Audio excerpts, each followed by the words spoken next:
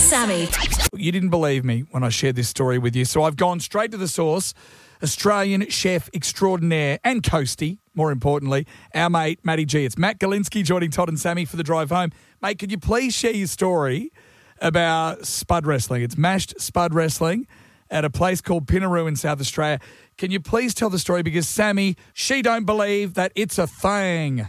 Well, the thing was, I went to Pinaroo Spud Fest in South Australia for quite a few years before I actually got to wrestle myself in the mashed potato. What? But yeah, that's the main event of the whole weekend down there in Pinaroo. They make about, I don't know, maybe a ton of mashed potato, and then they pour it into a kind of a enclosure, I suppose, which is basically consists of like hay bales in a square with a tarp lining it. And then the mash isn't actually, it's not kind of like fluffy and white with cream and butter and a bit of nutmeg. It's like glue that's grey and stinks.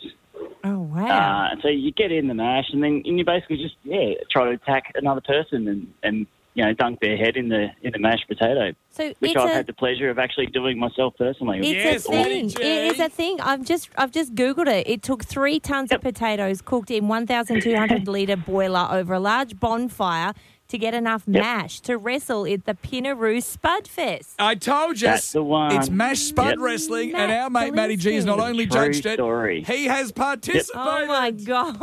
And I mashed potato wrestled a young lady. I actually got auctioned off at the dinner I was doing the night before, and a girl bidded on it that was so drunk that she didn't actually remember bidding on it. So the next morning she woke up, she had to come and wrestle me with a hangover. Oh. But, I've got some great photos.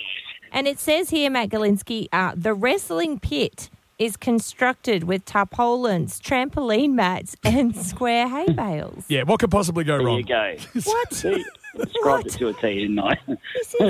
It's quite the sight. The thing is, there's actually professional potato wrestlers that show up. What? That's the main act. It's not just your average spud. Yeah. It's a bunch of guys that show up and they're all dressed up in their costumes. It's like rock and roll wrestling potato style. It's like a macho libre. Why wouldn't you think that there would be professional Spud wrestlers out there, Sammy? Like it's mashed potato. It's a serious gig. Are they Australian or do they fly in from around the world, Matty G? I think they're Australian, yeah. One thing's for sure, mate. It could be, by the time we get to Bris Olympics 2032, an Olympic sport, for a start, Sammy. Yeah. Same as beer pong, Absolutely. I believe it will be, seriously. And secondly, mate, this is something I want us to do next Wednesday, Sammy and I, to celebrate St. Patrick's What? Day. It's a great idea, isn't it? Absolutely. Yeah, definitely. I don't I'll think come we and have watch that, for time sure. to peel all the potatoes with. No, well, here's what I thought is, Matty G, in your professional opinion, because we don't want to waste food either, all right? And the Spud Fest is they've got an abundance of spuds, so we don't want to waste, potatoes here on the coast. What if we used 300 packets of Deb? Do you reckon that would work? Deb potato. Could we do that? Yeah, that would certainly be whiter and fluffier than the version I did. Sammy, you need to get the 300 packets of Deb. I will get the inflatable kids pool. It's on! I can't believe it's a thing. I can't wait.